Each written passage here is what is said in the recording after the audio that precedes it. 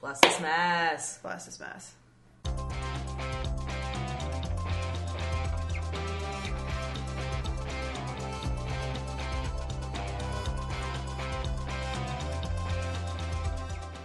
Hey there, Drunken and Cultured here.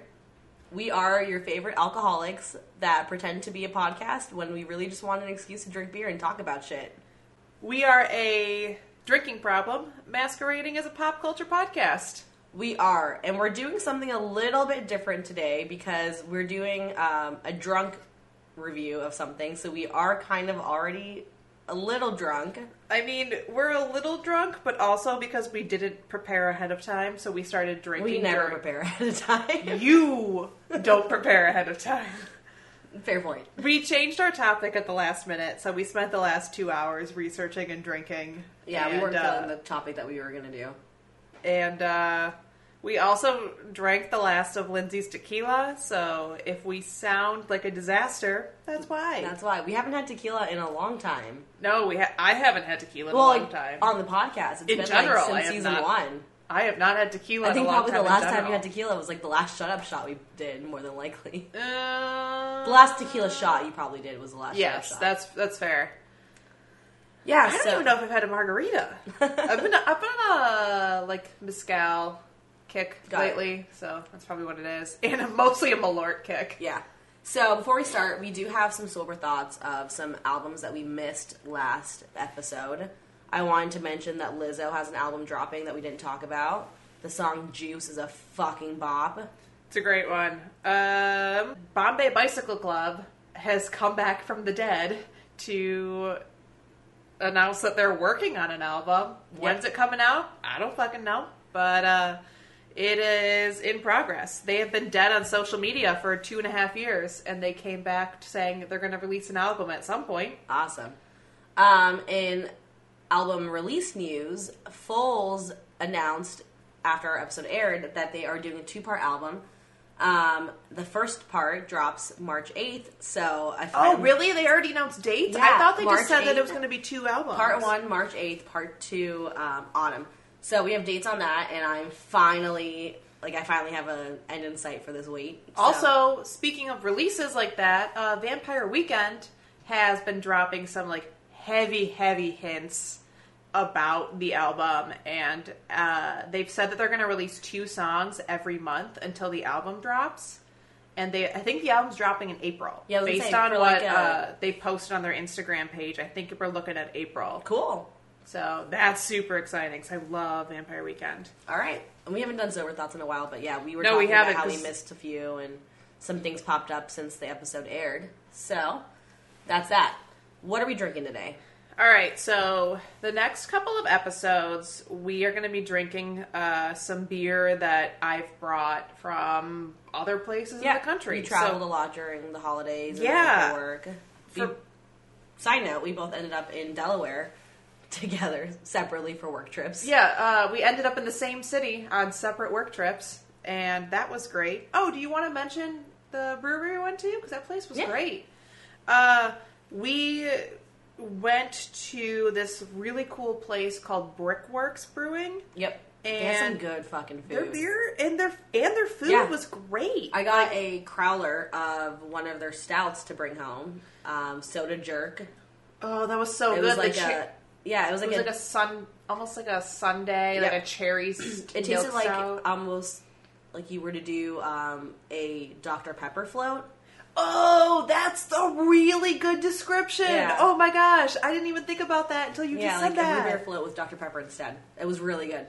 What did I have there? I had their Drop Towel IPA, which I really liked.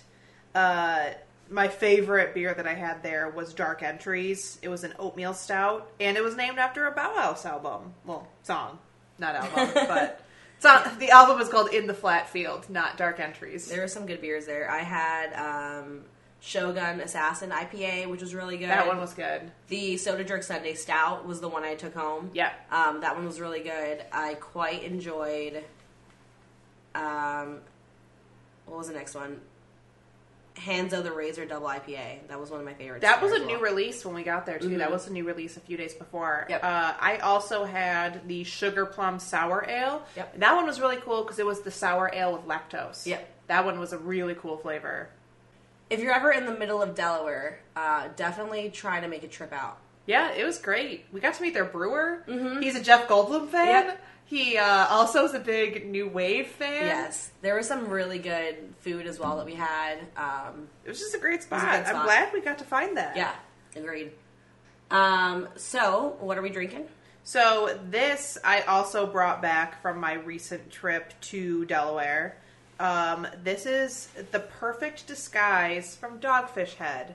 So, do you want to intro what we're doing now? Oh yeah, so I thought it would be fun moving forward since we're obviously a lot of the time trying new beers at this point moving on. We're going to each say 3 words that we think best describe this beer. Yep. So let me preface, this is a double dry hopped IPA. Okay. So you cannot use IPA, double, or dry hopped to describe it. Okay, and then, I guess as background, I have not tried this. I don't know if you have. I tried it. So when I was in Delaware, went to the Dogfish Head Brew Pub. Okay. And I had this on draft there. Okay. And that I liked it so much that I decided to bring some home. So Stephanie's had this, so she's had some time, I guess, to kind of think about. I don't really remember what it tasted like because it's been a few days. Got it. But this is my initial reaction because I have not tried this also, yet. this growler leaked in my suitcase on the way back. So you're welcome that you got this. Cheers. All right, cheers. I love that we both smell it. It's a force of habit at this point. So I would say light. Mm-hmm. Smooth. Let me try it again. It's very mild. Yeah, it It's really really is. mild for like a double dry hop. It's not as juicy as what you expect from a dry hop or like a double dry hopped IPA. Because if you think about it, think of like this in comparison to the dry hopped IPAs we were drinking last night. At No, I know. Maplewood. Those are super juicy. Yeah. So yeah, I would say light, mild. I really want to say dry because the finish is like, there's like a dry finish. Like it might Okay, I'll let you do that one. Because like when I drink it, I don't like it's the opposite of juicy. Like this is not juicy in the slightest, and it's like when you say dry hopped, it's typically like a juicier beer. It tastes juicy, but this does not. This almost tastes dry, but it's not hoppy. It's not musky at all. It almost tastes like a good version of a lager. So the description of this beer actually on Untapped right now is an American double dry hopped IPA disguised as a Kolsch. That was the other word I was going to say, Kolsch. It doesn't taste like an IPA at all. So if you hadn't told me that this was a double dry hopped IPA, I wouldn't have known. You wouldn't what believe this me, was. right? I wouldn't have known what this was. Like if you had just said, "Try this beer, tell me what it is," I would have been like, yeah, it's Kolsch real lager. I mean, it's not. This is not. What's the quite percentage on this? 8. Oh fuck! This will get you fucked up. Yeah. Like so, sometimes juicy beers are kind of heavy to drink, so like I get full quickly. Yeah, this one is very easy. This is drinking. very easy drinking. Yeah, So- this will fuck you up. I was gonna say this has a super clean taste Yeah. to it, and then I was gonna. You also get a bit of a malty aftertaste. So like when you first sip it, you get some of the malt flavor to it, but it's actually got like a super tropical overall like flavor, Got which it. I really like. This is I'm really a good. I'm a big tropical IPA fan. Yeah. You know, like Tropic Hero, anything with tropical flavors. I'm a sucker for the tropics, so I like this a lot. it's really good, right? Yeah, no, Dogfish Head, everything I've had from Dogfish Head have been like the 60, 90. Yeah, those are great beers. They're very hop forward. Right. Well, those are meant to be hop Right. forward. Everything I've had from Dogfish Head has been hop forward though. So this is very different than what I was expecting when you said like Dogfish Head. Have you ever heard of Dragons and Yum Yums? Is that the one that they did with Flaming Lips? Yes. Yeah. That beer is one of the best beers I've ever had. And that's Okay. from Dogfish Head. Yeah. And it's No, I just haven't tried it. It's- I've seen you have They it. do a lot of really cool stuff, like in collab. Really? They do a lot of really cool stuff with musicians. So, like, obviously Dragons and Yum Yums is with the Flaming Lips. And then... They did a Mountain Goats one, right? They did. So the best ever dark Munich beer out of Milton is the Mountain Goats beer. Okay. And, like, while I was there, I don't remember what it was called, but they had a Grateful Dead beer. Got it. So they do a lot of music beers. And, like, their brew pub, which is not the actual brewery. So the actual brewery's in Milton, Delaware. Okay. I went to their brew pub down by the beaches, and they have, like, an entire stage set up in there. So they have live music. Cool. I think every night, except for the night that I was there, of course. Got it. If you ever get a chance to visit Dogfish Head, like, next time I'm out there, I'd love to go check out the actual brewery itself. I was just real hungry, so I needed some food. I rarely actually get to go to Dover, so Yeah. that was like a opportunity. I was only there for one night, but I definitely want to check out their actual brewery. I'd like to visit Evolution Brewing, which is in Salisbury, Maryland. And I almost drove down the night that I ended up at Dogfish Head. I was going to drive all the way down there, but I don't like driving at night, so not a good idea. I'd also like to visit, like I said, the Dogfish Head brewery itself in Milton. And then I'd like to go to Tired Hands, which is outside of Philadelphia. Got it. So normally, like, for anyone that knows geography, Dover, Delaware is in the middle of fucking nowhere. Mm-hmm. So you have to It's fly. tiny. It's very small. So you have to fly into one of the big airports, and Tired Hands is just outside of Philadelphia. And one of our friends, who's a huge beer nut, was telling me how great they are. So I'd love to go check them out. Cool. Is it in Philly, you said? It's outside of Philly. Outside of Philly? All right, so now that we've gotten through all of that, you want to intro our topic? Yes. So we have talked about doing this topic for a long time, I feel like. Yeah, I'm not sure if we've mentioned it a ton of times on the podcast, but you and I have been talking about doing it for a long time. For sure. So today we are talking about the Twilight franchise. Yes, we are doing a drunk review of Twilight. It's a franchise, not just the first one, but Yeah. the franchise. And then I just want to say this is inspired by Sailor J on YouTube's drunk book review of Twilight. We watched that and thought it was hilarious. So we wanted to get drunk beforehand and talk about Twilight. I mean, it's not going to be nearly as entertaining. Oh, no, not at all. But- She's hilarious. If you want to see something really fucking funny, go watch Sailor J review Drunk Twilight, or do a drunk review of Twilight, because it's really fucking funny. She's great. We're not that great. No. But that's the reason we wanted to do it, because we thought it was funny, and I also think we've been wanting to talk about Twilight. Yeah, we've wanted to start. I think this conversation started around the same time we were talking about the soundtracks episode. Yes.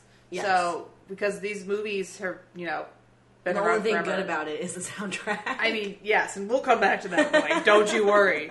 The main reason we wanted to talk about this, though, is so...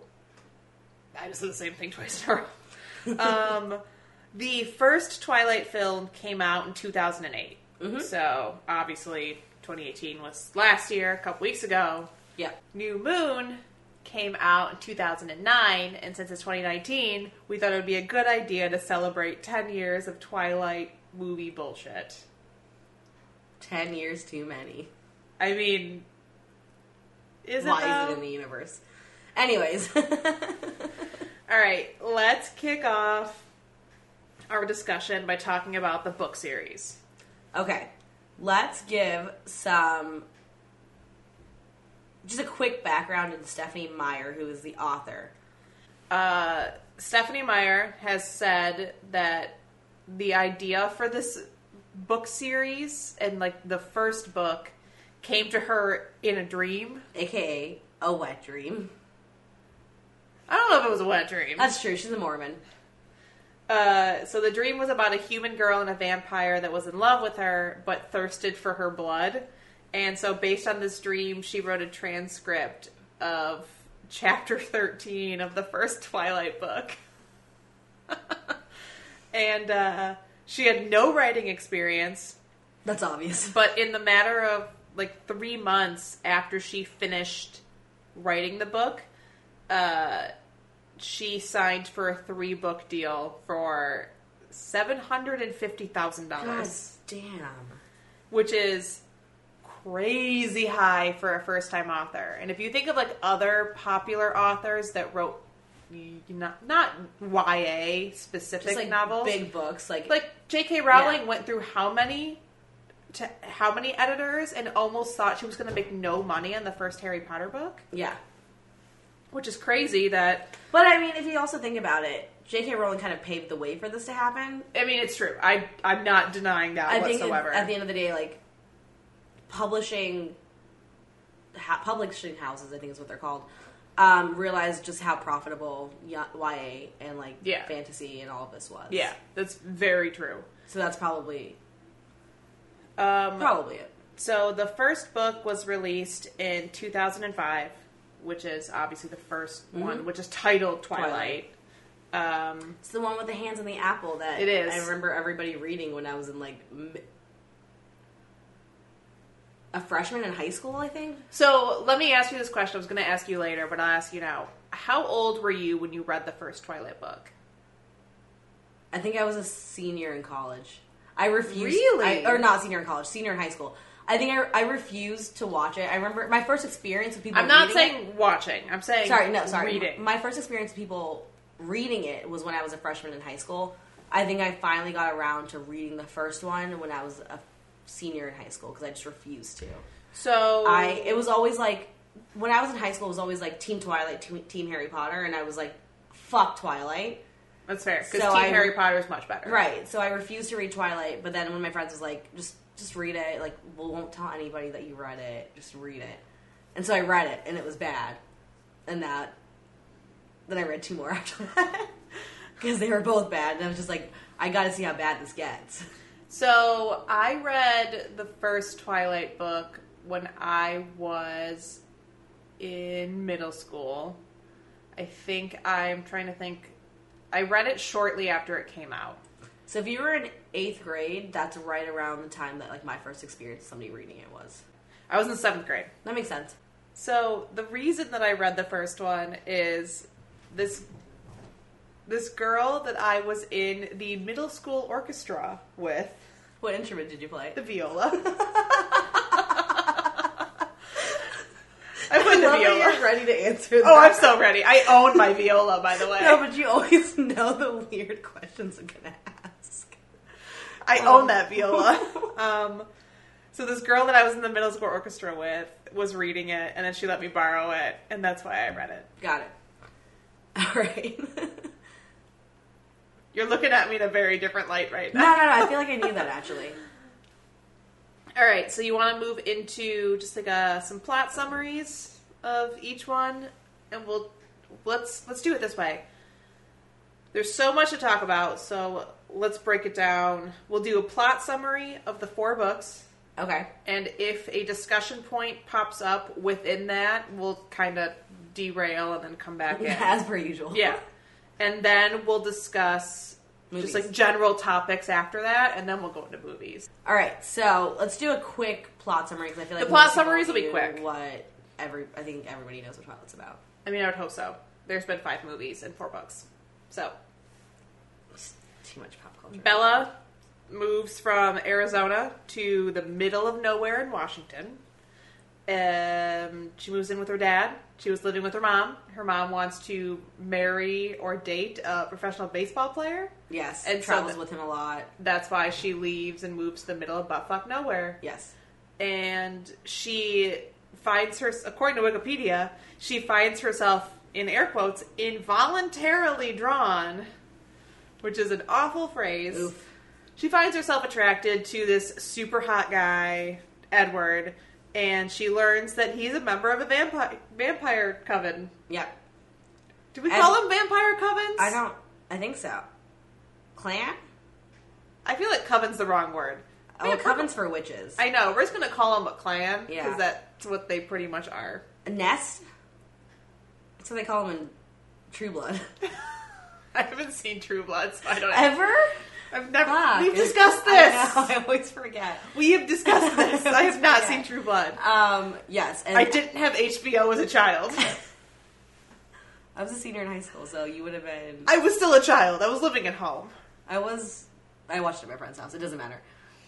So Edward finds himself as well, like, involuntarily attracted to her because... Her blood smells good. Her blood smells good and he can't hear her thoughts. Also, Wikipedia says that they're called a coven. Okay, well, Wikipedia is the truth, so we'll call them a It coven. is the truth. So they fall in love, and eventually these like hunter vampires from like out of state come, and The one guy's of name is James. James is very interested in Edward's Relationship with Bella. and protectiveness over her, so Yeah. he decides to hunt her for sport. Tricks her essentially into a trap, and Wait, so they go to Phoenix, and she then... goes back to Phoenix, and then she gets tricked into a trap, and then gets saved by Edward and the Cullens. She gets tricked into... Sorry if you can hear animals in the background. They're both super hyped up, and I don't know why. It's one of those days. It's one of the days where they have a ton of energy and they're not just chilling out. Sorry. So, James lies to Bella and lets her, like, believe that he's holding her mom hostage. Yeah, I mean, I wasn't going to go into detail, but sure. I mean, it's a plot point. Yeah. And he, like, attacks Bella, and then Edward and his gang, His coven. his coven, his little gang of vampires, shows up and saves her, and she's, like, super seriously wounded, but... She has a broken leg, and that's it. I'm reading Wikipedia right now. She is seriously wounded. I read the entire article earlier. She had a broken leg, but sure.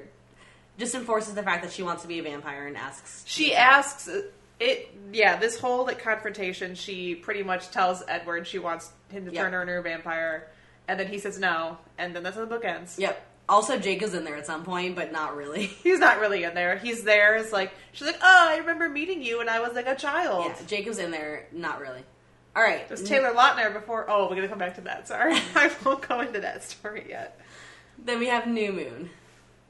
Okay, so Edward decides that because of all the drama that went down at the end of Twilight, he's gonna dip out, and he wants to leave Bella and all of his family and leave buttfuck nowhere, Washington. And he thinks that he is a danger to Bella, and so he goes away, and Jacob comes in to swoop in. We forgot to say that the group of vampires in the first one, there was 3 of them, James, Victoria, and Laurent.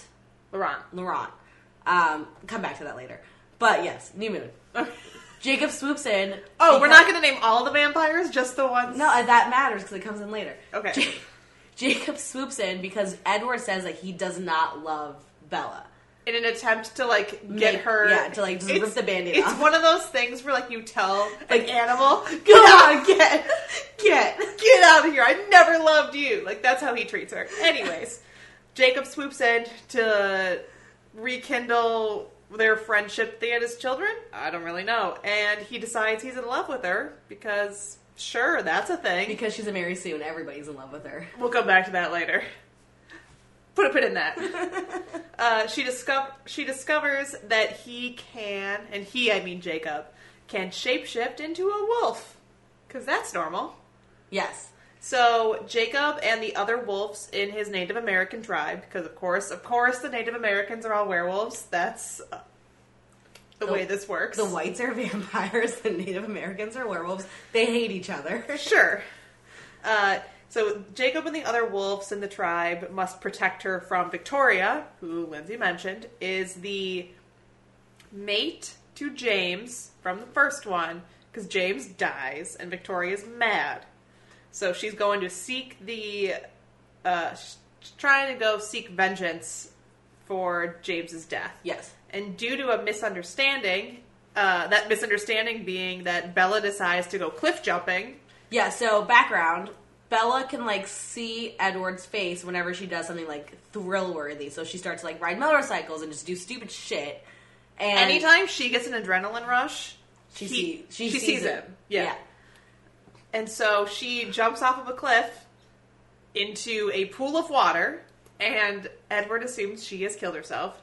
And so he decides he's going to commit suicide by asking the Volturi to kill him.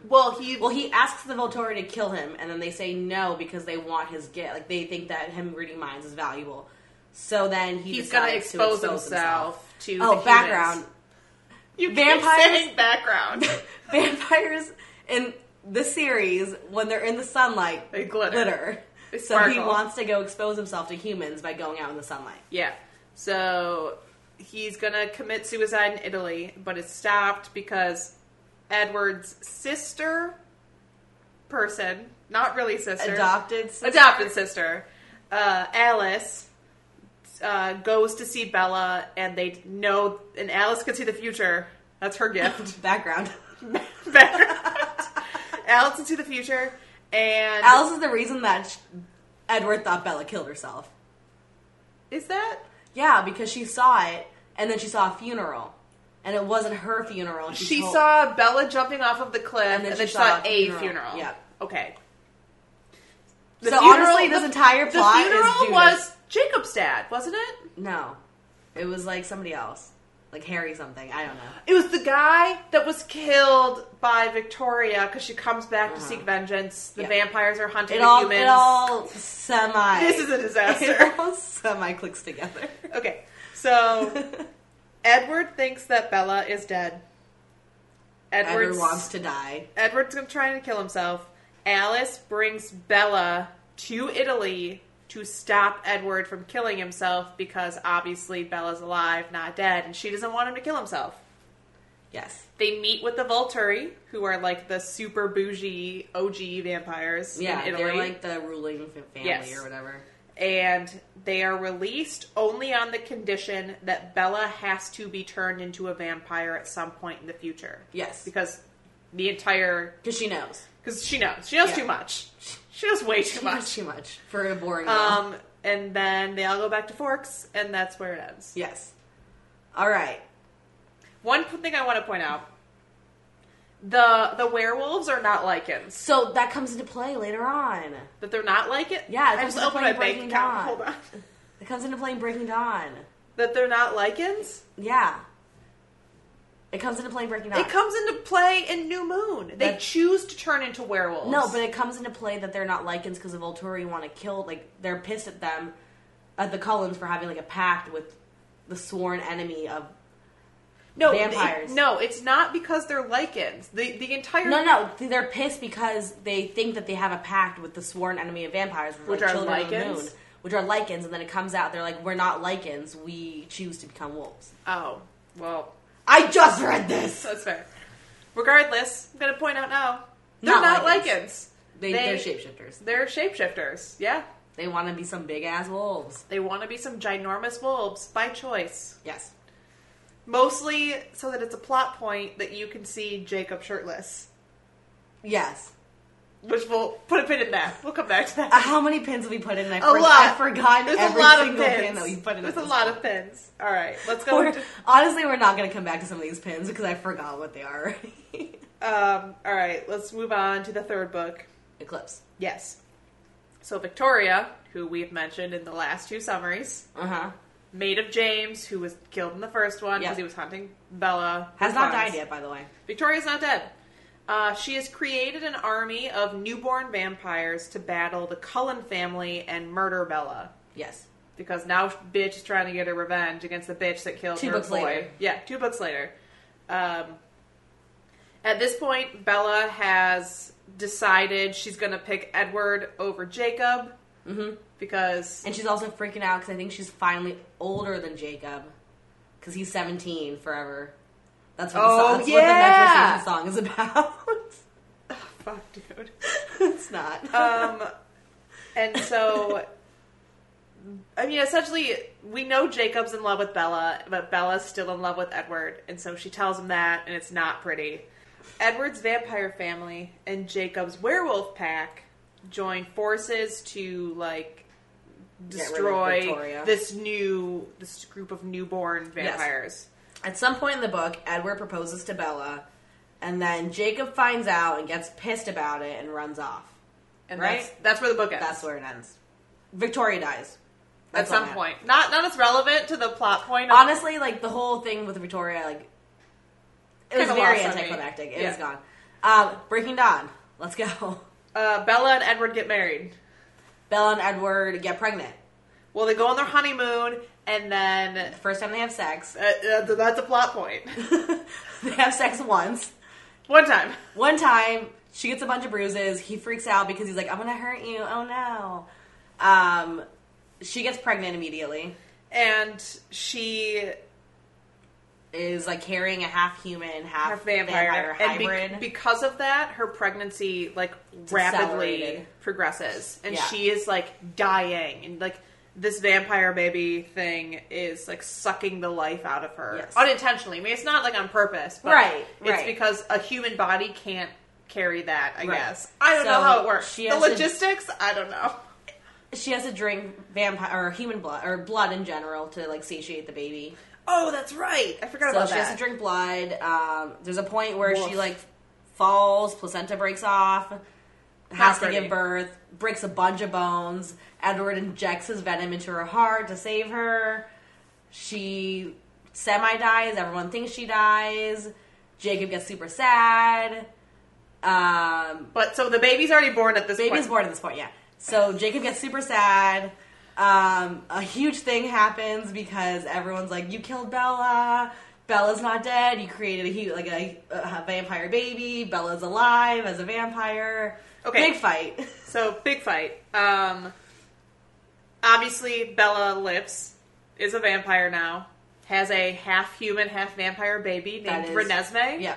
Which is named after her mom, Renee, and Edward's adopted adopted mom, whose name I don't really care about. Esme. Oh, that's what her name is? I don't remember. It's Renee and Esme put together. Renesmee. Oof. Woof. Alright, so a vampire from another coven sees Renesmee and assumes that she's an immortal child, which means it's like they assume that the Cullens turned an actual child into a vampire. Which is against the law because like immortal childs aren't They're like way too violent. Immortal children. They're way are too not violent. controllable. Yeah, they're uncontrollable. They ruined life for everyone. Yes. They destroyed villages. Yes. So they told the Volturi. This girl that saw yeah. Renesmee Yes. told the Volturi about all of this. Volturi come to kill the Cullens and the baby. Yes. And the Cullens have to go get like people to vouch for the fact that they didn't create an immortal child. Yep. The same time, at some point in this, Jacob imprints, which in like werewolf terminology or like animal terminology, whatever, means that he Shapeshifter? whatever, has found his soulmate. Yep. So this newborn is going to be his soulmate when she grows up. Yeah. Which combines Problematic. their clans together in like forever pact kind of thing. So Gonna the use that phrase from now on. forever pact. So the Lycan or the shapeshifters now They're not Lycans. I know the not Lycans are now embroiled in this whole thing, and they're trying to save her as well. Bella wakes up from becoming a vampire, finds out that he's imprinted, is pissed. Everybody's trying to save her. We've moved way past this. I You know. realize that, right? Everybody's trying to save her. Volturi come. All right. Stop. You stop. So we've gotten to the point where all of the witnesses that can say that Renesmee is not an immortal child have showed up. The Volturi are there. They like kind of face off, and they're trying to convince the Volturi that this kid has no real danger to the vampires, their secret, or humanity. I think they get convinced that the one guy can touch people and like see what's happening, Aro or whatever. So he's convinced that she's not an immortal child, but like he thinks that they're dangerous because she's going to be dangerous because there's no like She's gonna prior expose. background. Well, she's gonna expose them. Well, there's no other like background to a half human, half vampire hybrid. So like they're just like, what the fuck is this? So Jasper and Alice go find this other guy That is who a half is a half human, half vampire hybrid, and they bring him to meet the Volturi so that he can be like, yeah, no, I'm just 150 and I haven't caused any real problems except for turning my aunt into a vampire, but like, you know, whatever. He's not been a harmful nuisance. Right. And so then the Volturi are like, yep, convinced, let's go. And they just leave. And then that's pretty much how it basically ends. the end of the book. That's how that goes. Very, also, all of it was pretty much anticlimactic except for, all of it. Really all of it. It's just all bad. Side note, in the movie Breaking Dawn, Nope, we're coming back to that. Coming back to that. Alright, let's go to talking points then. Okay. So we talked about how old you were when you first read it. A interesting plot point that I thought was in these movies is the fact that they all drive like Volvos, and Edward drives a silver Volvo. Isn't that like a rich white person car? Not like a rich white person, like it's a like off. It's a very like white person car. Yeah. That's what it is. Yeah. And they talk about that car a lot in the first one. I thought that was great. No, I remember because she's like in the car with him multiple times. Anytime she like sees a silver Volvo, she immediately assumes it's him. Yeah. Because other people don't drive those. So apparently no one else in all of the state of Washington drives a silver Volvo. Right. No specifics on model. Could be any silver Volvo. There's many of them. Yep. I also wanted to mention that this book series is 10,000% a Stephenie Meyers author insert piece. Yes. So... read that Mary Sue. Alright, so... this book series has been, like, blatantly been called... well, not the book series. It's like the epitome of what a Mary Sue so is. The Bella Swan is 10,000% the Mary Sue character. Yes. So if you were to explain what Mary Sue is to somebody Here, and then give an example and you say Bella Swan and they knew who that is, it's easy to understand. So that's what you did for me when you explained what a Mary Sue was. So essentially a Mary Sue, for those of you unaware of the terminology, comes from internet and fan fiction and stuff like that. But it's essentially the author is inserting themselves into the story to create what is a quote-unquote perfect character. So an example would be like... Bella Swan. I mean, yes. But, hold on. The reason that it's considered a Mary Sue is because she, like, fits into this world so perfectly. No perfect person is that perfect. All of a sudden, she shows up out of the middle of nowhere and all these guys are obsessed with her. Mm-hmm. Like, all these girls want to be her friend. Yeah. Like, it's just, nobody fits in that well. It's that kind of thing. It is essentially saying, like, this character is a 2D puppet of the author and whatever, like, it's whatever the author wishes they were. Or, like, thinks that they are portrayed as. Essentially, is, like, where the concept comes from. So, the reason that this is so well known as a Stephenie Meyer insert is because the way that she has described the character, like, verbally, like, the amount of details are oddly, they're very similar to how Stephenie Meyer actually looks. Okay. I mean, not, like, perfect, right. But the amount of detail that she has thought into this character. So, like, let me read a quote from Stephenie herself. So, she says, "In my head, Bella is very fair-skinned with long, straight, dark brown hair and chocolate brown eyes. Her face is heart-shaped, a wide forehead with a widow's peak, large, wide-spaced eyes, prominent cheekbones, and then a thin nose and narrow jaw with a pointed chin. Her lips are a little out of proportion and a bit too wide for her jawline. Her eyebrows are darker than her hair and more straight than they are arched. She's 5'4" tall, slender but not at all muscular, and weighs about 115 pounds. She has stubby fingernails because she's a nervous habit of biting them, and that's your very detailed description." Like, that's real fucking detailed.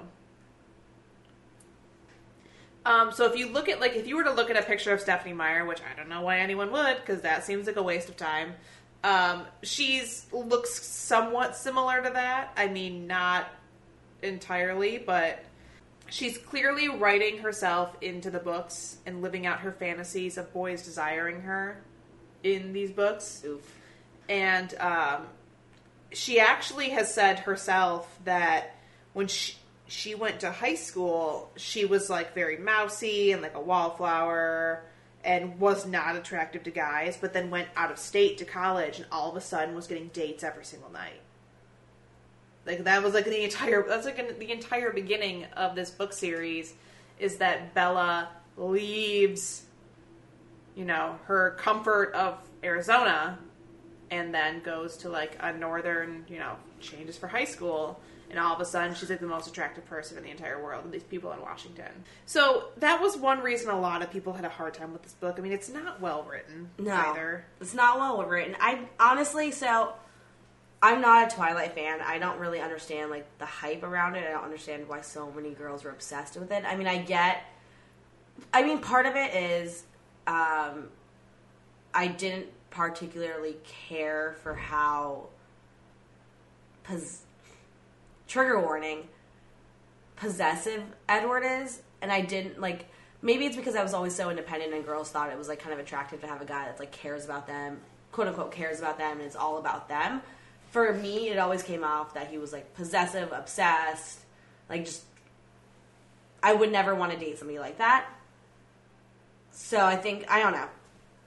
I never thought that Edward as a character was attractive. See, so... Whereas, like, everyone's like, Edward's ideal. Like, find you an Edward. So, I was very obsessed with Twilight when it came out. I mean, I read it, like, right when it came out, too. You have to remember that. So, I was, like, in it to win it since day one. Yeah, I mean, maybe it's because part of it was because I refused to because of the Harry Potter thing. And then when I finally read it, I was older. Yeah, you were a little bit older. I mean, a little bit. You were a couple years older than I was when I first read it. I was probably...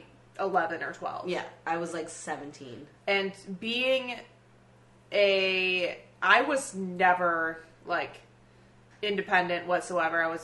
I wasn't shy when I was younger, but we've talked about this in previous episodes, like, I did not have the easiest middle school. Yeah, you could you could, like, insert yourself into that almost. Yes, and I never had boys interested in me, so, like, reading Twilight and, like, hearing that story, I'm like, I would love to have this happen, because I am, like, made fun of by guys for how weird I am and how no one likes me. Like, that's why Twilight, for me, like... It was like an escape. Yeah, I mean, obviously other things were an escape as well, right. But, like... It was like, if it can happen for her, it can happen for anybody, kind of thing. Yeah, that's very much where I was. Yeah. I mean, obviously, I was 11, probably, when I first read it, so it's very different. I mean, if I were 11, I think where I was when I was 11, I probably would have felt the same way. Yeah. But I didn't read it until I was 17, and I was in a different... You were in a much different place at 17 than you would have been at 11. Yeah. I wasn't an awkward preteen. Yeah, so I very much wanted, like, I was very on board for all the things that were about to happen. I get that, actually. And one thing that's really interesting is, so I didn't know this until today, Stephenie Meyer is a Mormon. Yep. And I knew that, and I've read things about how she brought her own, like philosophies into it, which is why Edward and Bella waited till they got married to have sex, why they got married so young. So, obviously, like we said, Stephenie Meyer has openly said that her Mormonism has influenced her work. Right. She says that the characters tend to think more about where they came from and where they're going, which, is different than, like, they don't live in the now. They think about, like, what their past was and what their future was. Is that a Mormon thing? I don't know. That's what she says in direct quotes. I don't know. I'm not Mormon. The only thing I know about Mormonism is from the Book of Mormon, and that they can't have tea or caffeine or any of that. Okay. That's about all I know of Mormonism and sister wives. Got it. So she says she steers her work away from subjects of sex, despite the romantic nature in the novels. Because she doesn't consciously intend for her novels to be Mormon influenced, but because they obviously promote abstinence and spiritual purity. Oof. Oof is right. The funny thing is how many girls were, like, repressed masturbating to Edward Cullen. Put a pin in that. We're going to come back to that. How many goddamn pins are there? There's a lot of pins. All right. So, these originally, so like I said earlier, Stephenie Meyer had this dream, whatever. She has said that these books were inspired by other books that she read. So the first one is inspired by, like, Pride and Prejudice. Second one, she says, has been influenced by Romeo and Juliet. I get that in the second one. I forget what she said the third one was, but then the fourth one was A Midsummer's Night's Dream by Shakespeare, which I don't get whatsoever because I've read that as well. I mean, I get the second one of like to an extent of Edward wanting to like sacrifice himself because he thought she was dead. That's definitely a direct oh, Romeo and Juliet. absolutely. But that's really the extent of it. Oh, here it is. Pride and Prejudice, Romeo and Juliet. Eclipse is based off of Wuthering Heights. Wuthering Heights. Yeah, that one. And they directly reference that in the books, word for word, by the way. Yeah, I know. They reference all of these. Now that I look back, they're constantly referencing these books that she has said inspired her to write this, if you think about it. Because, like, there's an entire Romeo and Juliet, like, discussion point in the second one, isn't it? I think so. Right. All right, next point. All right, so back to another trigger warning. So, like you mentioned, Edward is looking at it. Edward's pretty fucking possessive and controlling, obsessive. Yeah. So, actually, according to the National Domestic Violence Hotline, Bella and Edward's relationship meets all 15 of the criteria that they have set for an abusive relationship. Not surprising. So that's the thing that, for me, as an adult looking back especially, is kind of scary, is that, like, so many girls thought this was, like, the greatest love story and that, like, idealized version of a man was Edward. But it's not. Like, it was just teaching girls what... It was a bad message for girls. Oh, spoiler alert, this has affected my personal life, so I absolutely agree that it has been an awful message to have received at that young of an age. Right, which is why I'm glad that, like, I never read it when I was younger, obviously. Because did this directly affect teenage Stephanie? You bet your ass it did. Did not directly affect teenage Lindsay, because she took forever to read it, thank God. So this book was... I mean, yes, it was essentially written for my age group. Right, but you were one of the groups, like, you were one of those girls that idealized Edward. Oh, absolutely. And that it was a bad message for you. And you are, like, living proof of how, like, of the fact that it was a bad message. Oh, yeah, I can tell you, absolutely. Those books and series in general is an awful message for girls. Like, it is horrendous. And like, it tells you that your worth is based on the man. Yeah. And that without him, you're nothing. Yeah. Because she felt, when he left, she was nothing. a mess. Yeah, absolutely. She was down to nothing. To the point where she was willing to, like, do all this, like, stuff that was outside of the norm. To try and get some attention from him, potentially. Yeah, and to feel something. Like, it's heartbreaking. It's heartbreaking to think that girls read this when they were at an impressionable age. Yeah. Oh, like I said, I was one of them. It's interesting to see how I'm glad that I turned out to be a healthy, independent adult, but I could easily have seen myself, like, knowing the impression that this had on me at that young of an age. Thinking that that's the way you should have been. Yeah, I absolutely could have ended up in that kind of disastrous situation. Mm-hmm. So. And the other hard part is that because Bella was, like, essentially a reader/author insert, it's very easy to insert yourself into that situation. But it's also easy to think that you need to be like that you need to be subservient, and that you need to be boring and let people walk all over you. Yeah. Because Bella's kind of a doormat. The most boring character. She is the worst character in the entire book series. Right, which is why she's meant to be, like, an insert. Yeah, so let's switch into the fun part. Yes. Which is the reason we're talking about this. Let's go into the movies. Yes. So, let's not do a plot review of the movies. No, you know what happens. It's basically the same. Y'all know There's what happens. There's a few different pieces. Not really, though. Can I read through a list I found of the 15 most cringeworthy moments in the Twilight movies? Please do. All right, so this article came out in June of 2017 on ScreenRant.com. So I'm going to go from 15 to 1 because it's real fun. All right, 15. Jacob imprints on Renesmee. Yes, awkward. Because she was an infant. Yes. In the book, she was an infant. In the movie, she was, like, newborn. Like, out of the womb. Yeah. He looks in her eyes, imprints. Yeah. Oof. Oof. But side note, she can age as rapidly as she wants, right? I don't think it's as much as she wants. Well, I think she just ages rapidly. Right, but she can stop when she wants to stop, I think. I don't remember that being a part of it, but I might be confusing a different series with this, but yes, she ages rapidly. So, like, she goes from infant to adult in less than 18 years, of course. Obviously, yeah. Yeah. No. I mean, in less than, 6 months, she's, 5. Right. She's an animatronic for the first... I mean, she is an animatronic for the first 3 years of her life. Yeah. All right, number 14. Edward is attracted to Bella's blood because it... ... smelled good. Oof. That's just very weird. If you think about it, it's weird because his only description as to why he's so into her in general is because her blood smells good. Otherwise, he has no attraction to her whatsoever. She's boring. She is boring.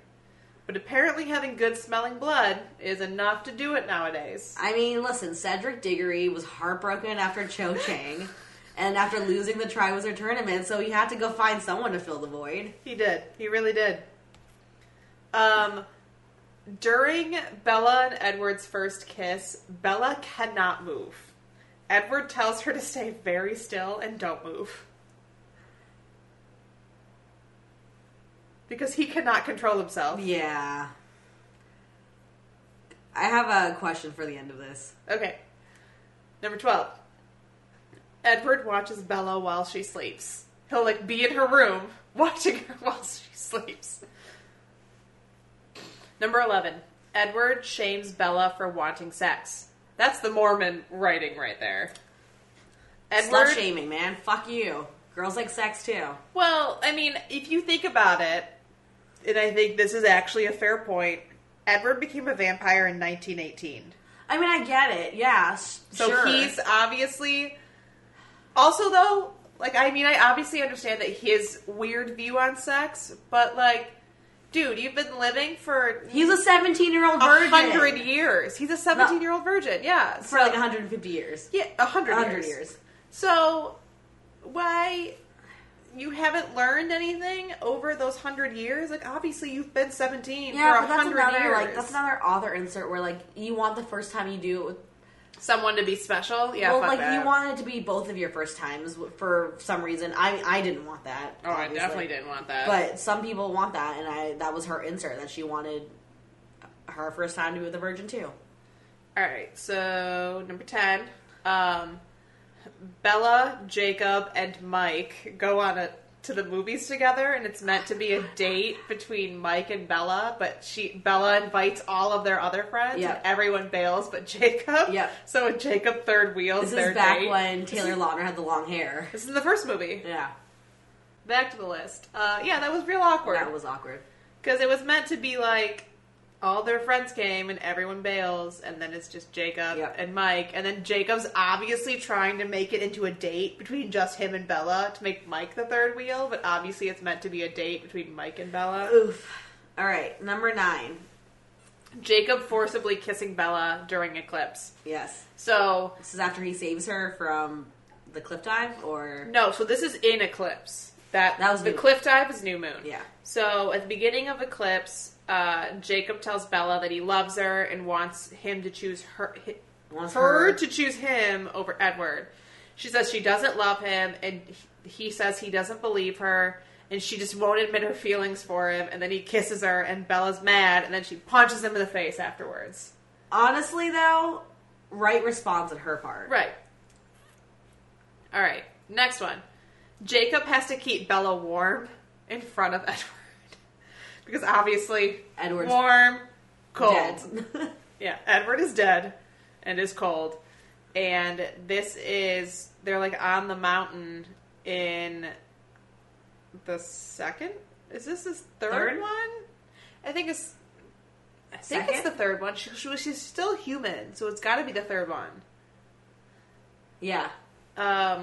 They're hiding on top of a snowy mountain, and of course, Bella, being an idiot, didn't pack enough winter clothing. It gets dangerously cold. Still has his long hair, though, so second? This is just, I think, a picture. I don't think it's... Oh.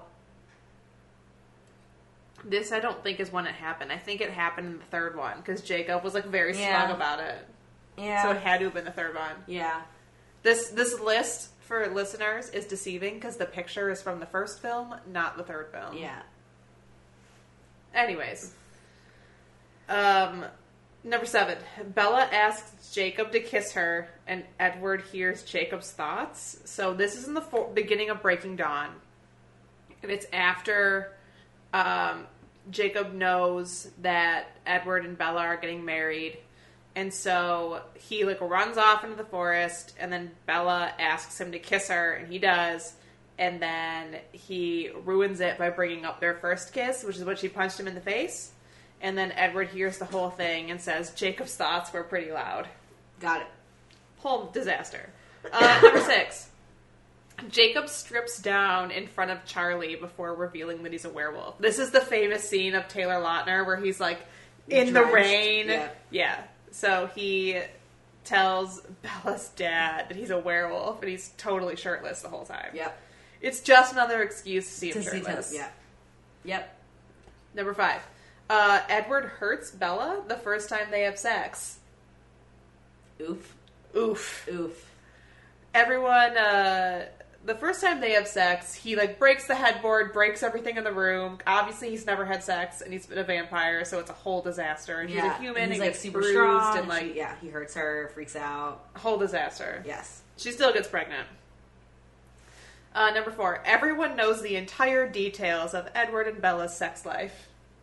Because everyone's got to try and figure out what to do, because obviously she's pregnant. She got pregnant the first time. Yeah. Number 3. Sam imprints on Emily while he's dating Leah. Yes. That's a big oof. That's a big oof. That's a disaster. This whole imprinting thing is a disaster. Yeah, it was a bad plot point. Everything about Renesmee. I agree with that one 100. The That's name, number 1. It's the name. The animatronic. The animatronic. Imprinting on her as an infant, as a newborn. So here's the way it worked.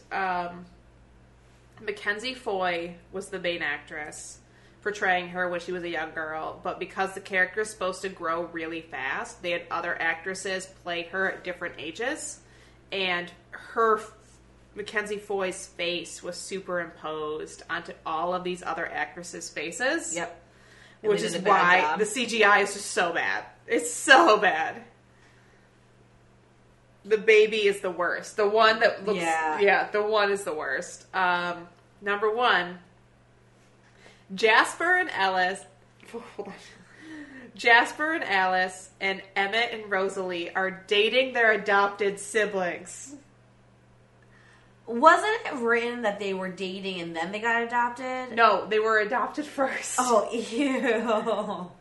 No, I mean, regardless, they're not which way it happened, it's still weird. But the fact that, like, they're known at this high school, like, that they're dating, their significant other is their adopted sibling. Like, they're known as being together, even though, like, everyone also knows they are adopted siblings. I forgot about that. I mean, technically, yes. And people didn't think it was that weird in the book. No one makes it weird. But, like, in reality, that shit is so weird. Fucking weird.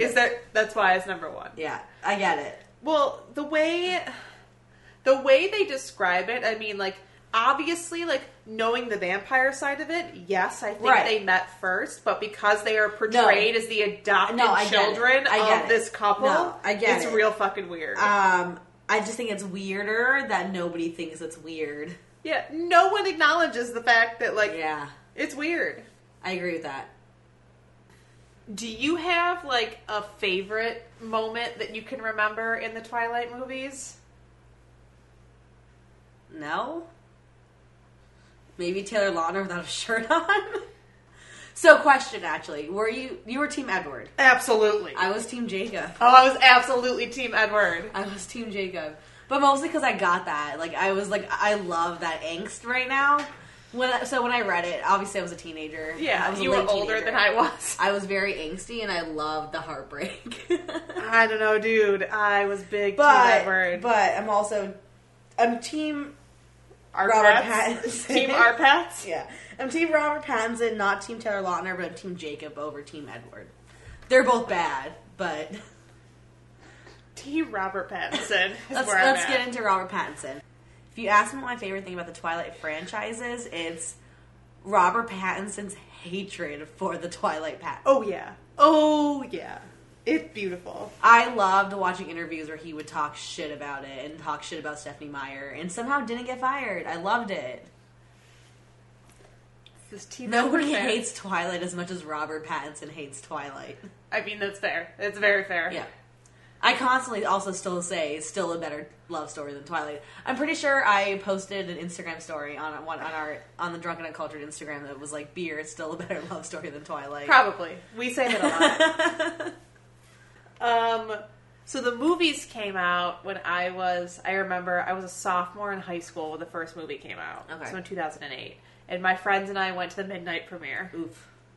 I told you. My friends Big literally- Twilight fan. So I didn't see... The only one I ever saw in theaters was New Moon because my friends dragged me to go see it. Had you seen the first one before that? Yeah, I had seen okay, it. I didn't know if you had No, seen I'd it or seen if you it just on, went like, blind. DVD or something with a friend.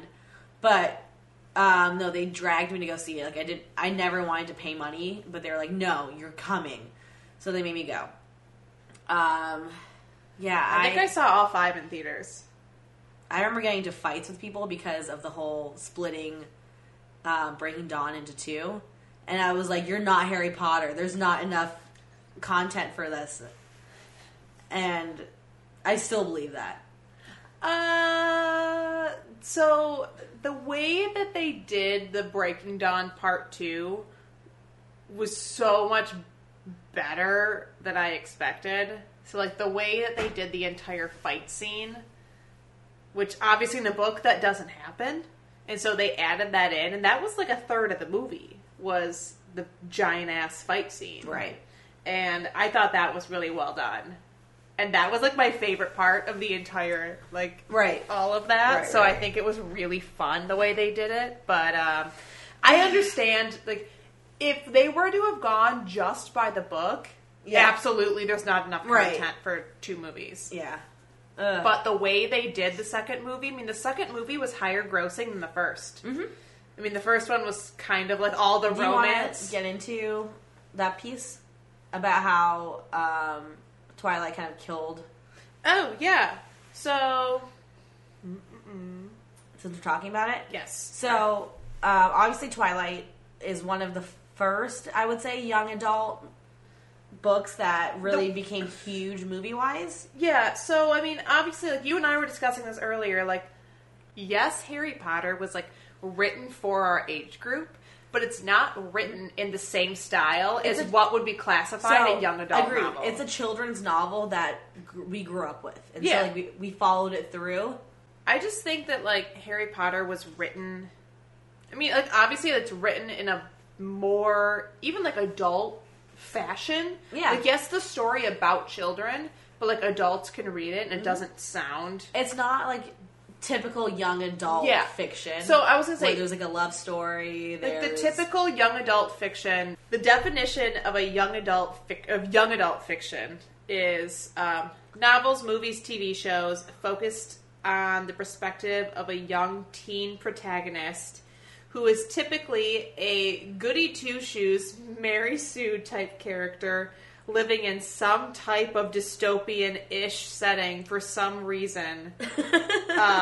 They are the leader of a rebellion of a totalitarian government, uncover a government conspiracy, seek to liberate people of his or her own dystopian nation, or is involved with some type of fantastical character in a romantic setting. Yeah, I mean that checks boxes for like All the YA, Hunger- yeah.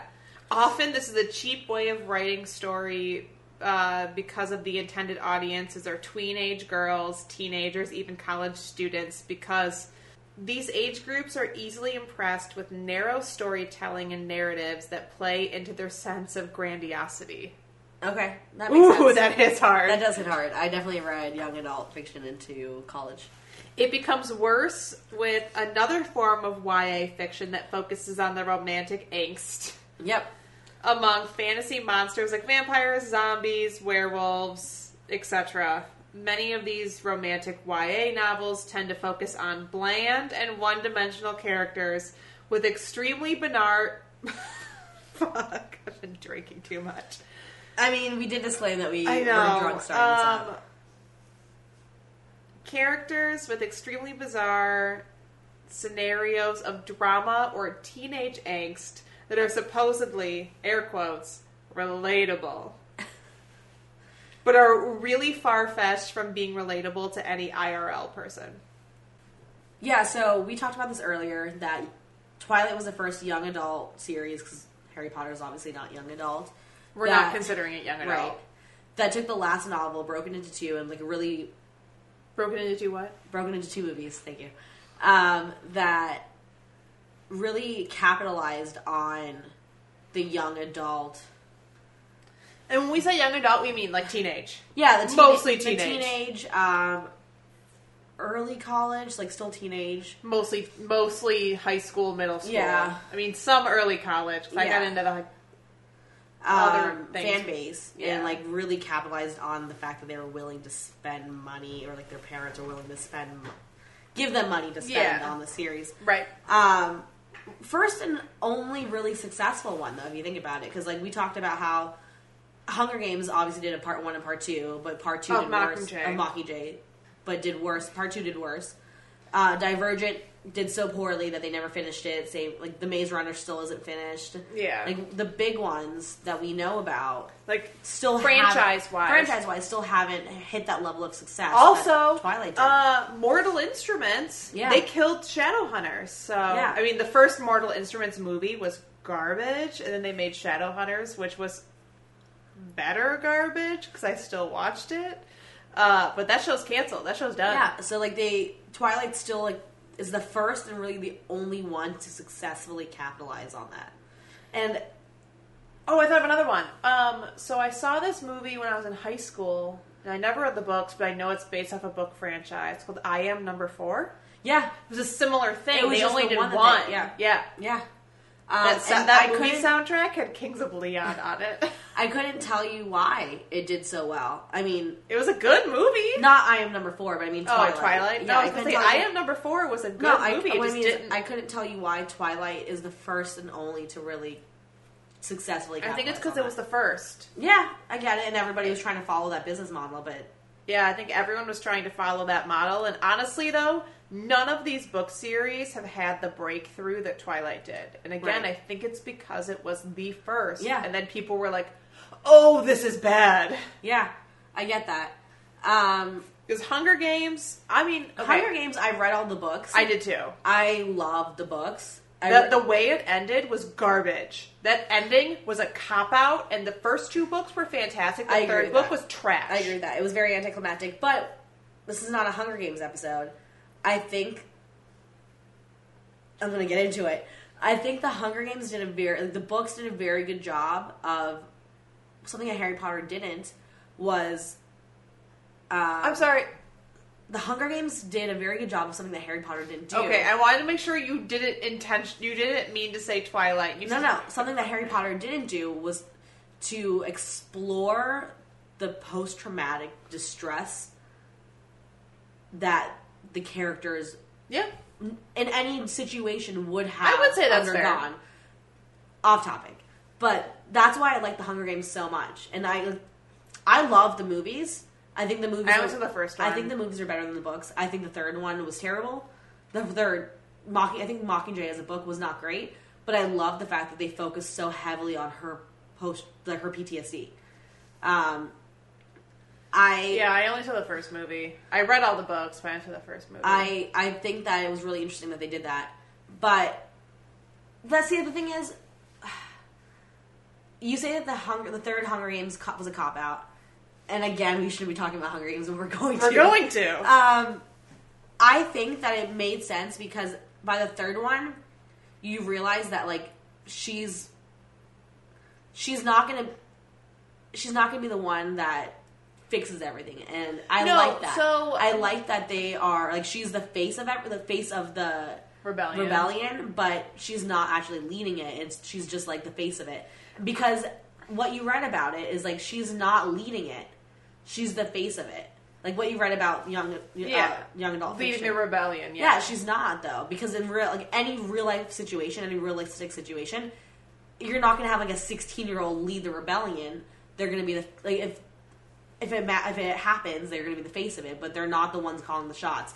Which I kind of liked about that because Katniss wasn't reader insert or author insert. That's fair. I would say I would agree with that. So I think that it was disappointing because you're reading about her PTSD and there's not a ton of action, but I don't know. I just thought the fact the way they ended it just made me upset with it built up to this, like the way the second book ended had this huge building. Yeah. And the third book to me it fell apart. It did not follow the same model the first two books were written with. And I think that's why I consider the third book to be a piece of trash because they built the first two books were so good. No, I get that. And they did such a good job with building this universe kind of the and building I think the Maze Runner is trash. Because, I've never read the Maze Runner. The first one, the first two follow the same kind of model where like they're trying to get through something, and then the third one's just like it's all broken down, and this is the end. Yeah. Which is like what happens with the Hunger Games as well. Twilight does not follow any of that. No. Twilight's just a romance novel for like young adults. Yeah. That's what it is. Yeah. It's like a fucking Nora Roberts novel for tweens. Who is that? Nora Roberts. She's like a very famous adult romance writer. Oh, okay. She writes like. Does she write the books where Fabio's on the cover? I don't think so. Oh, I know Fabio is on the cover. She's a very famous like adult romance novel where there's a ton of sex. Like, well, yeah, Fabio is on all of those covers. Do you know who Fabio is? I do know who Fabio is. Yeah, no, Twilight. See, Twilight is less like fantasy young adult than it is just like romance young adult. And I think maybe that's why it did better than the fantasy young adults that we are familiar with. Yeah. So, we talked earlier how Robert Pattinson hates everything about these movies, but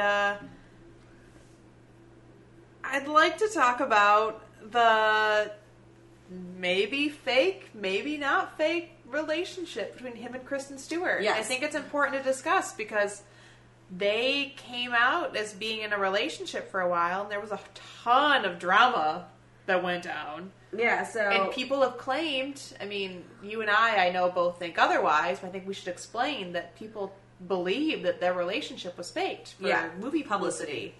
So, I guess, before we get into that, we obviously have to touch on the fact that Kristen Stewart has come out as a bisexual. Yes. And has recently been known to be dating... Mostly women. Mostly women, yes.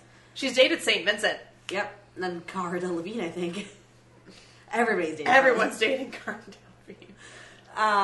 Yeah, so I think one of the big reasons for people thinking that it was a publicity stunt was because she's come out as bisexual. Yeah, and she's been but before openly she dating clarified women. the fact that she was bisexual, people thought she was just a lesbian. Right.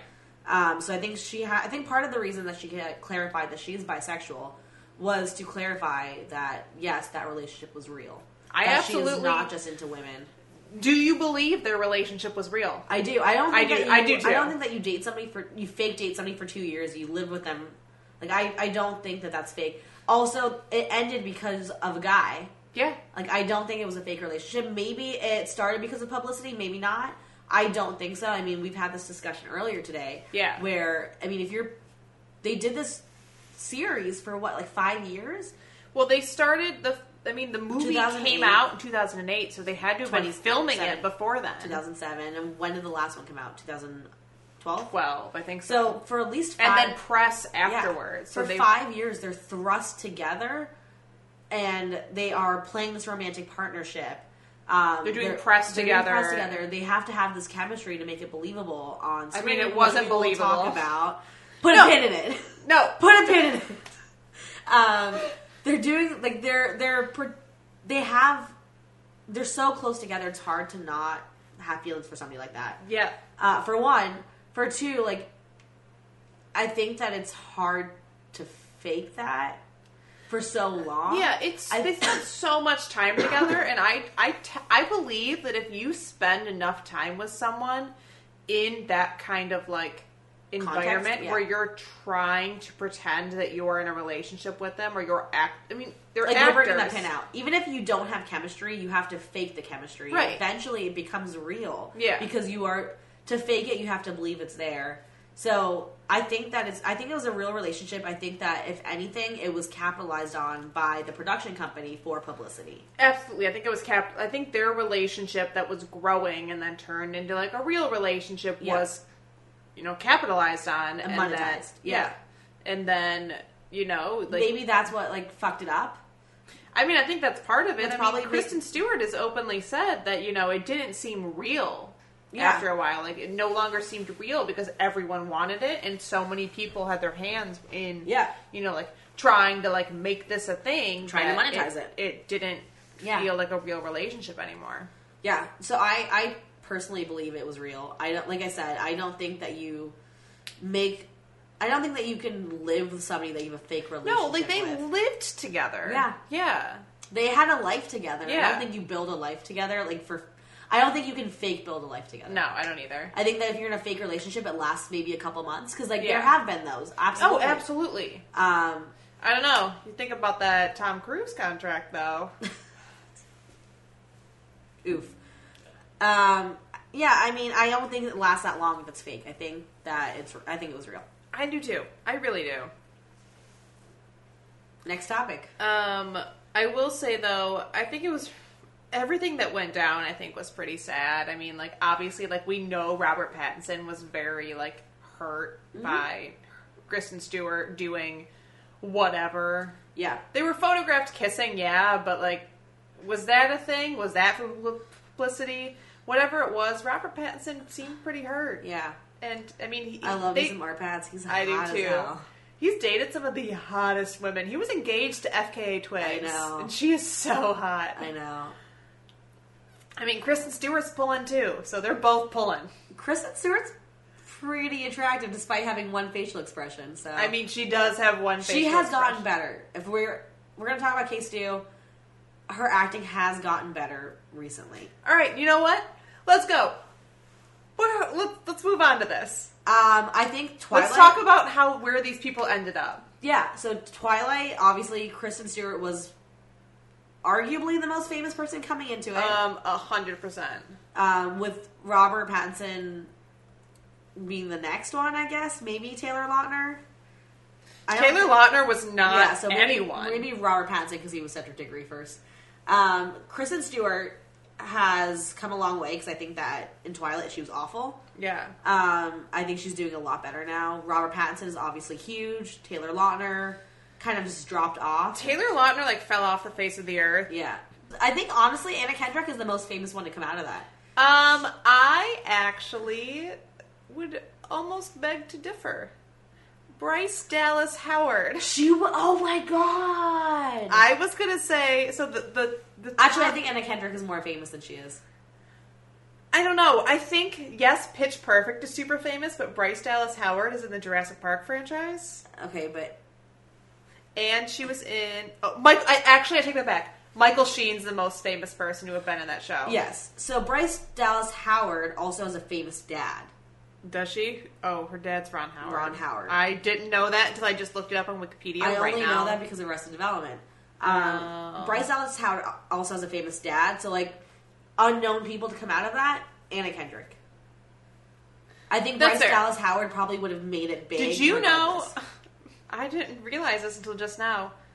Bryce Dallas Howard plays Victoria. Yeah. I didn't know that. There's 2 actors for Victoria. I did know that. Yeah. Okay, I knew that. They replaced her after the first one. I did know that. I think the most famous person they got in this show, I don't know, Dakota Fanning is pretty famous too. Yeah, but let's talk the first one where it was unknown. Yeah. Okay. Because after that, obviously Kristen Stewart started to blow up, Robert Pattinson started to blow up, Anna Kendrick kind of dropped off for a little bit, and then blew up. Yeah. I think totally Anna Kendrick is legitimately the most famous person. I think Michael Sheen. Well, most unknown starting off in Okay, this. that's fair. Like, That's I'm fair. not including famous people that were in it before they were, like, famous Okay, that's before fair. they were in it. People that were in this then became famous. I still think Robert Pattinson. I don't think so. I think that Anna Kendrick is doing more. Well, right now- Robert Pattinson has fucking died off as well. Because, like, He's in a movie coming out not too long from now. okay. What's the last thing Anna Kendrick did? Pitch Perfect 3. Or however many fucking Pitch Perfect I don't movies know. there are. I'm over Pitch Perfect. I mean, I am too, but I think Anna That's Kendrick... like the last thing she's done. I don't think so. Most famous person to be in a Twilight movie, I think, is Michael Sheen. I agree with that. Or... Dakota Fanning? I mean... No, Michael Sheen is more famous than Dakota I Fanning. mean, yeah. I love Michael Sheen. Then Dakota Fanning. I love Michael Sheen. That's really what it is. Underworld. Yeah. He's in the new Good Omens coming out this year. He's like... He's also Michael Sheen, so... He's also in a Not serious to be confused with relationship. Martin Sheen. Not to be confused with Martin Sheen. He's in a serious relationship, like long term, with Sarah Silverman. No. Did you not know that? They've been together for like a good while. Oh, I didn't know that. They're still together. What's the next topic? All right, let's talk about, I think, our favorite part of all of this. Let's talk about the music that came out of these movies. Oh my! So I think we talked about this in our We did in the soundtrack episode. How Twilight was kind of like the reemergence of the importance of a soundtrack. Mm-hmm. I mean, Or at least the reemergence of one yeah. that impacted us. Yes. In our age group. well, reemergence of like solid soundtracks. Yeah. For a long time, they were like, I don't know, You for got a about lot of 10 years. Like You at got a least lot of 10 years. scores. Yeah. You got some... It's like ones that like there were there were songs in the movie, but like they weren't curated for it or anything like that. they weren't as well... They weren't as much like... They weren't well thought out. Yeah. There wasn't effort put into it. That or it was like a movie musical. Because like Right. when we were younger, it was a lot of like movie musical stuff. Yes. So we got Decode by Paramore, which is the only Paramore It's song. the only that you like. Paramore song that I like. I mean, we have Muse. Okay, so I do have to point out that my favorite band of all time is, I think, on 3 of the 5. Okay. If not 4 of the 5. Supermassive Black Hole was actually used in the film during the baseball scene, too. Yep. And then the second... other really good songs of the first one is Spotlight by Mute Math. I really liked. Decode by Paramore. Eyes on Fire by Blue Foundation. I Caught Myself by Paramore. And then I also really like Flightless Bird, I American was going to Mouth say by that one Iron next. and Wine. Yeah. Also Full Moon by the Black Ghosts. Underrated song. Also R.I.P. Chester Bennington. Leave Out All the Rest by Linkin Park was on the first one. Second one, so for the New Moon soundtrack, we've got... Meet Me on the Equinox. by Oh, that for Death Cutie. Cab song. We were watching Yeah. that video earlier. They had Band of Skulls. I forgot. Band of Skulls was I on this. forgot Yeah. that. They had Tom Tom York. York. Ooh, we also didn't mention, because it wasn't on the soundtrack, but 15 Step by Radiohead is in the credits for the Yeah. first Twilight movie. They have The Killers. I forgot the Killers were in this. Another Muse song, I Belong to You. They have a St. Vincent Bon Iver song. Yep. They have have Grizzly Bear. Monsters by Hurricane Bells is a bop, Uh-huh. whether or not anyone believes that. And then Shooting the Moon by OK Go. Yep. So let's go into Eclipse. Yeah, so Metric did... So the Metric song was like... Oh, I didn't even mention... I should have mentioned. There's like a song of the movie. You know what I Yep. mean? Like the first two... the first one was... I mean, Flightless Bird, American Mouth was big out of the first one. I think Decode Decode was really the big one. big song Yeah, to come I out of agree that with first that. movie. The second movie, I would say the big one was Meet Me on the Equinox. Yep, I agree with that. I mean, Roslyn, which is the Bon Iver St. Vincent song, Mhm. was popular, but like the song to come out of that movie was the I Death agree Cab with Meet that. Me on the Equinox. The big song on Eclipse was the song titled Eclipse by Metric. Yep. Also, Muse did a song specifically for this movie that you cannot find anywhere anymore unless you listen to the soundtracks. It's called Neutron Star Collision. It's an amazing song. You have The Bravery is on there. You have Florence and the Machine. Oh, Heavy in Your Arms is such a good song. You have Chop and Change by the Black Keys. You got My Love by Sia, which is the song where Edward, when he proposes, that's the song that's playing in the background. You have Rolling on a Burning Tire by the Dead Weather. You have Let's Get Lost by Beck and Bats for Lashes. You have Jonathan Lowe by Vampire Weekend. I forgot Vampire Weekend was in this. Life on Earth by Band of Horses is really good too. Yeah. Oh my That's how I God. found out about Band of Horses. CeeLo Green was on this. I know this song too. What Part of Forever? Oh my gosh. This was before he was the worst. All right, let's go into Breaking Dawn Part 1. This one's one of my faves. Or maybe it was the second one. I don't remember right now. I think the big song that played in this was It Will Rain by Bruno Mars. Yep. This was one of the first times I remember. Like, I knew his first album, but I remember Bruno Mars. Like, yeah, the first memory of... Yeah. See, no, I think the biggest song to come out of this was 1,000 Years by Christina Perri. That song was out before this movie came out. Was though. it? Okay, because that's what I associate this movie with. I associate with the Bruno Mars song. See, I associate with the Christina Perri song. Actually, it could be. I mean, it could be either way. I mean, 1,000 Years was huge because of this movie. Yeah. We have Northern Lights by Cider Sky. And Taves by The Joy Formidable. I feel like this... Oh my god, Turning Page by Sleeping at Last is one of those songs I was telling you about earlier that like makes me start tearing up as soon as I hear it. I feel like this soundtrack actually was less hard-hitting. Well, yeah, because a lot of these songs are like really romantic because the entire premise of Breaking Dawn Part 1 is their wedding and their honeymoon and all of that. Let's go to Part 2 then. This is a good one. Yeah. All right, so you they have Where I Come From by Passion Pit. The Forgotten by Green Day. They have Fire... Wait, can we point out that Green Day has a song on this album? Yes, we can. We have Fire in the Water by Feist. The Antidote by St. Vincent. Oh my god, that song is so good. Speak Up by Pop Etc. is really good. Apparently, there's 1,000 Years Part 2. It features Steve Kazee. Oh my god. I don't know. Part 2 is song. gonna make you cry. Like, if you ever want to cry, that's one. That's now. I will say on this one, I think the song that was the most popular that came out of it was The Forgotten by Green Day. Okay. Yeah, I mean, their soundtracks were solid. They're so good. If you had to pick one movie that had the best soundtrack out of the 5. 1. I was going to say 3. I think Eclipse. Because of Decode and I Caught Myself. Supermassive Black Hole. The song Eclipse, I'm All Yours by Metric, and then Neutron Star Collision from Muse is what gets me for the Eclipse soundtrack. Decode fucking makes me cry, so. Oh, so you're going to listen to that as soon as I leave. If you had to pick a favorite song off of any of the 5 soundtracks, you would say Decode? Meaning on the Equinox. I was going to say my favorite song to come out of that would be The Antidote by St. Vincent. I get that.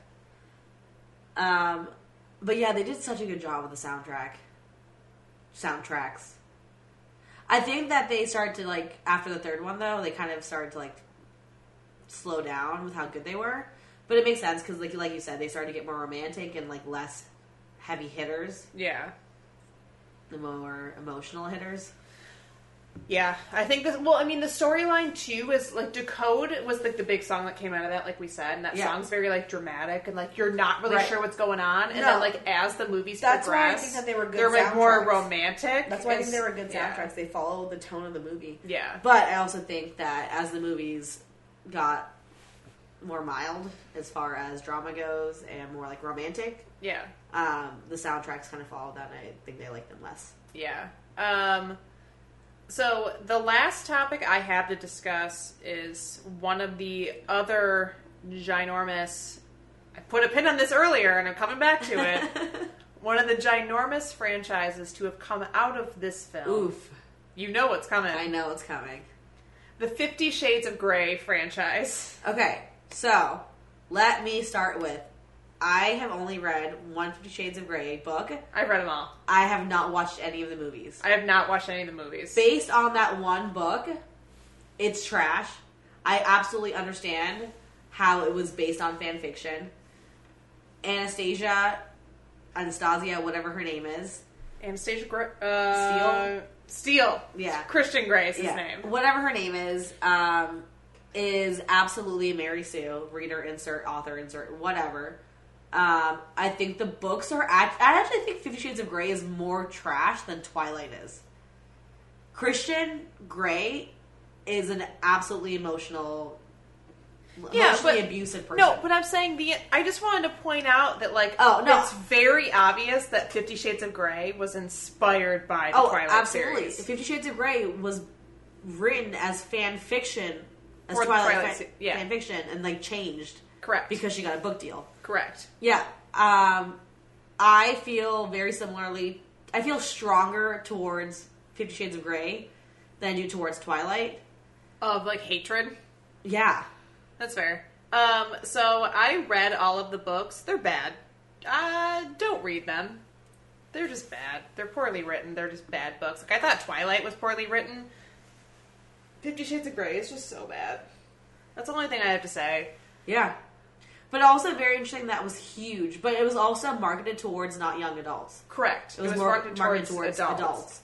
Which is interesting. Even though the storyline takes place around people that are in their mid-20s. Yeah. Or assumed mid-20s. Yeah. It's really funny to me that the actors have no chemistry and they... Oh yeah, we thought Arpads and K-Stu had no chemistry. We thought, like, the Twilight cast had no chemistry, but, like, ooh, they did not have chemistry on 50 Shades of Grey. I think that they just don't like each other. I mean, I think that the actors don't like each other. Yeah, but no one wants to be in that movie. So That's going true. in, like, they were less like, Ooh. fuck. Yeah. Jamie Dornan hates being Christian Grey as much as Arpat hated being Edward. Yeah. All right. So that was an episode. That was an episode. This was Twilight. This was Twilight and 50 Shades of Grey. In about 3 minutes of 50 Shades of Grey. Yeah. And then about, like, 10 minutes of The Hunger Games. Yeah, we had a good 10 minutes of The Hunger Games. I'm sorry, we planned on doing this drunk, so we did, and it shows. It shows, yep. Also, we only started preparing for this, like, an hour before we started recording. So we had, like I said earlier, we had a totally different topic planned, and then we were just like, we just weren't in the mood, and then I brought up, why don't we do the Twilight episode? And Lindsay was like, yep, let's do it. Let's do it. Let's start drinking more. Yep. Made Stephanie take a tequila shot. Ugh, I haven't had a tequila shots in so long. So, here's some final thoughts. From whoever. From someone. Probably us.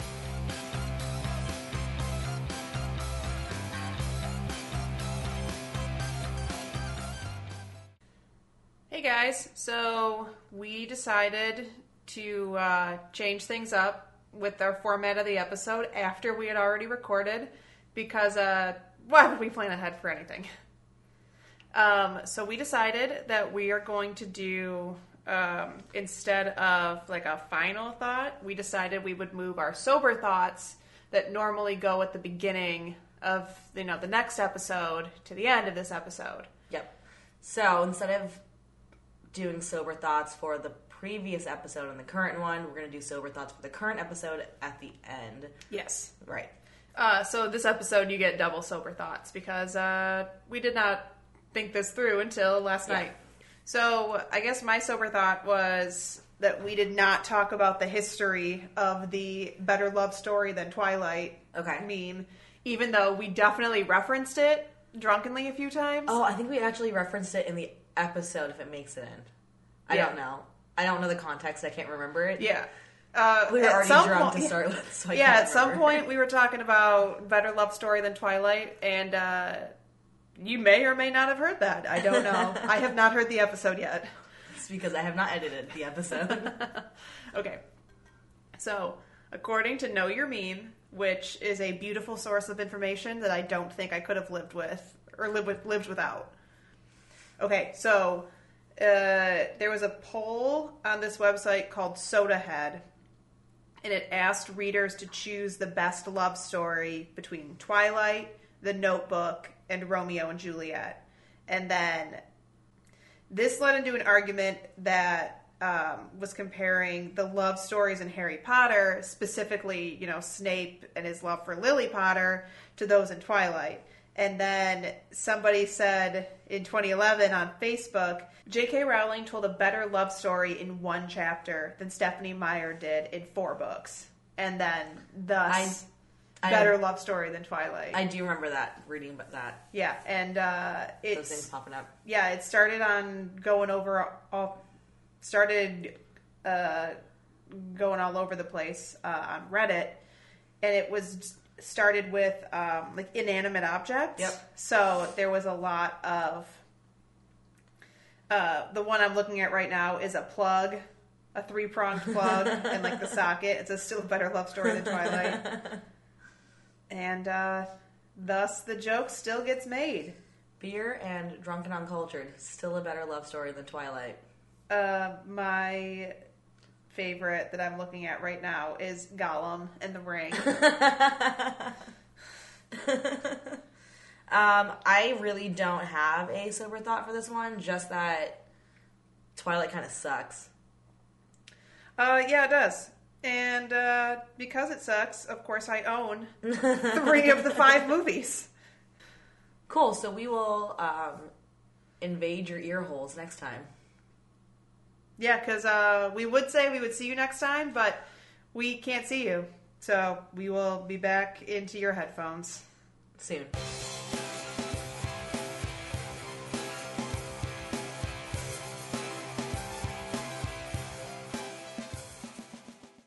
So that was the episode. We hope you enjoyed it as much as we enjoyed making it. I mean, if you're drinking while you're listening, then you should be enjoying it as much as we enjoyed making it. Yeah, we drank a lot, didn't we? We always drink a lot. So if you want to talk to us, and we love talking to you guys, we hope that you reach out to us. You can get a hold of us through all of our socials. We are Drunk and Uncultured Podcast on Facebook. We are Drunk Uncultured on Twitter. We are Drunk and Uncultured on Instagram. And our email address is drunkanduncultured@gmail.com. Nobody send us emails. Please send us an email. Please send us emails. Our only emails are spam. They're things that we signed up for. Things that we signed up for to get a discount for the first time order. Also, we want to start doing something new for Final Thoughts. So if you are interested, feel free to send us a message through our Gmail account, a voice recording or something, and whatever you want, and it might end up on the podcast. If you send us an email, we'll read it aloud. If you send us a recording, I will play it. Yeah. So just send us some thoughts. Yeah. Our new website is up and running. You can find us at drunkanduncultured.com. So exciting. We have a real website. We have a real website. And huge news, we are now on Spotify. Yeah, so you can listen to us on all of your favorite... Officially all of your favorite. All of the apps. All of the apps. Please go on, all of the apps and whatever you're using to listen to us, and rate us and review us, and we will read your reviews. As always, I am Lindsay. I am on Instagram, Twitter, and Untapped as Lindsay Sold Out, so please add me, especially on Untapped. I'll cheers you. I'll toast you. Yeah, whatever it's called. Toasting. Yeah. And then I'm Stephanie, and you can find me on Twitter, Tumblr, Instagram, and Untapped at _StephenColor. You can also find my music Instagram page at Shitty Concert Blog. All right. Thank you for listening, and we will see you next time. Bye, guys.